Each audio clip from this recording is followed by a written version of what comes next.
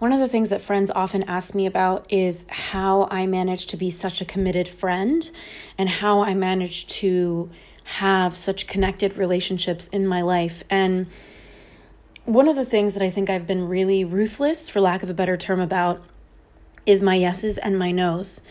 And I wanted to record this quick solo cast for you to invite you to be more assertive in what's a yes for you and what's a no for you, to kick you off of the fence of that medium area where you're kind of doing something, but you're kind of not, because in that area, you're never going to get the results you want. So the first thought I have is that when you have something in your life, there's a certain amount of energy that you are giving it, right?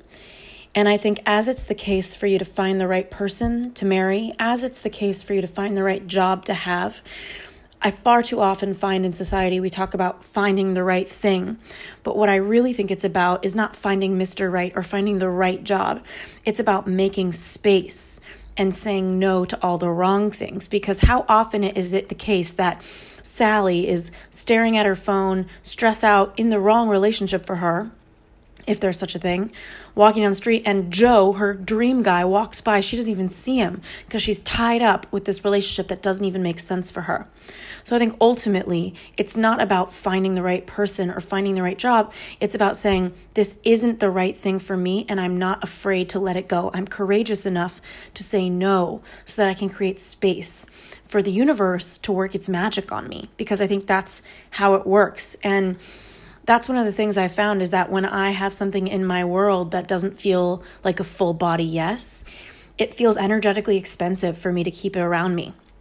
And so one of the things that I am very clear on is if a new person comes into my life, a new relationship, and it doesn't feel like 100% yes, I'm very honest. And I think that's where the work is a lot of the times we're afraid to say yes or no to something because we don't know how to say it. So, for example, how to say no. A lot of the times that could look like somebody wanting to be your friend and it doesn't resonate for you. And it doesn't mean that they're not a good person. It just means that you don't have the space or you're busy or they don't resonate. If that's the case, my invitation for you is to check in and figure out, well, why is it a no for you really? Because your body is usually saying that it's a no.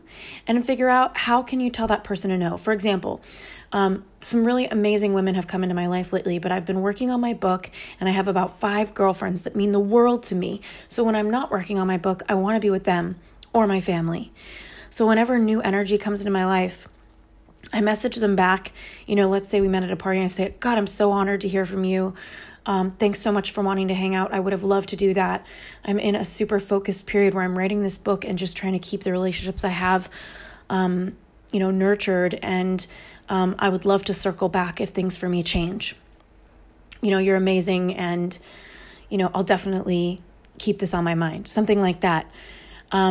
Because ultimately the discomfort you have in saying something like that is about you. It's about the story you're telling yourself about what it means about you, that you're not nice or that you are selfish or that you're self-absorbed. Whatever story you're telling yourself, there's the opportunity to forgive yourself, because after you do that, you can free yourself up to actually hold your no. I think the second reason people often are afraid to say no is because they're afraid to be alone. And it doesn't have to be in a romantic partnership. It could just be in your career. Like if you say no to that somewhat okay, but maybe better than where you are job offer, will another offer come? There's like a level of scarcity or fear that we're going to be alone, or a lack of trust that something better is coming. And when opportunities like that happen, I think these are the opportunities for you to really love yourself and learn how to be with yourself and learn how to be courageous. Because again, I think having the life you really want is not about saying yes and finding the right thing. It's about saying no and keeping space for the yes to come by. You can't notice your yeses unless you are clear in your no's. Unless you keep that space, there is no space for the yes to come in. And so I would say, really questioning what beliefs you have for yourself about what you're making it mean about you when you say no to something. And then I think the third thing is a lot of times we're not even connected to what's a yes or a no for us because we've been buying into what we should be up to. And a lot of times we don't even question what we're up to. So I would invite you now to ask yourself, what is your life plan right now? What are you saying that you want to be up to and do? And then I would say, do you actually want to be doing all those things? So maybe you want to be a mom, or maybe you want to find Mr. Right or Mrs. Right, or maybe you want a new job, or maybe you want to start a business, but do you actually want to? Do you actually want to be a mom? Does that really actually sound fun? Do you actually want to start that business, or does it just feel like something you could do? Do you actually want that dream job, or does that just follow the path you've been on, but you don't even really like that path? So I would say the third invitation I have for you is to really check in. It's so funny, like I said before, on that solo cast about, decision making. It's like a lot of the times we get tied up in things that aren't really a match for us, and we miss these opportunities to really connect and really find the things that we love, because, it just ties us up. It's energetically expensive to be in things that aren't a full match. And a lot of people choose those because they're afraid and they're in scarcity, like I talked about, that maybe something better isn't going to come.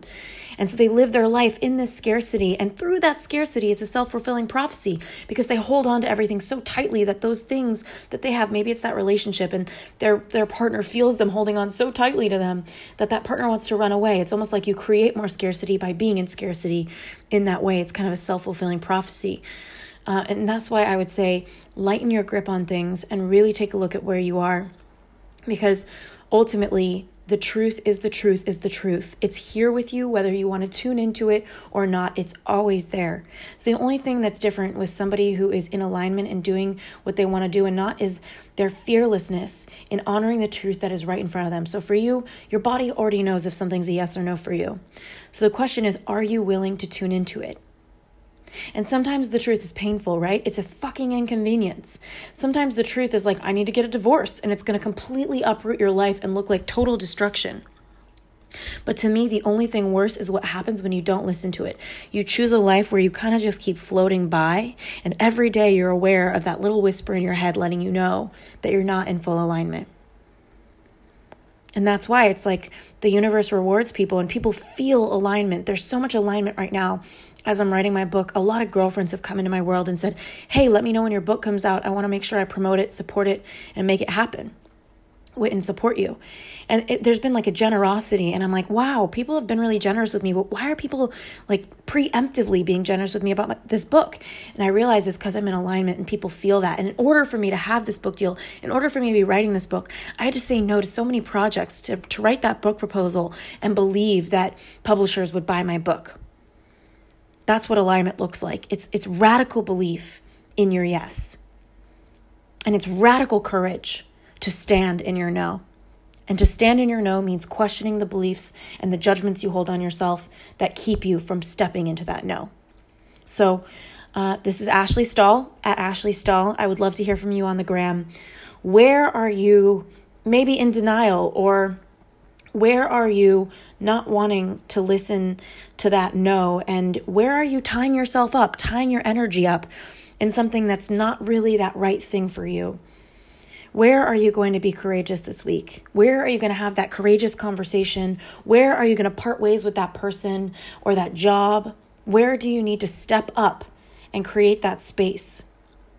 I think that as a society, we believe really interesting things about finding the right thing and how it's all about finding it and finding it and finding it. I don't think you need to find the right thing. Just have space for it, because it's going to pass you by and you're not going to be paying attention if you're tethered up and tied up with the wrong thing for you.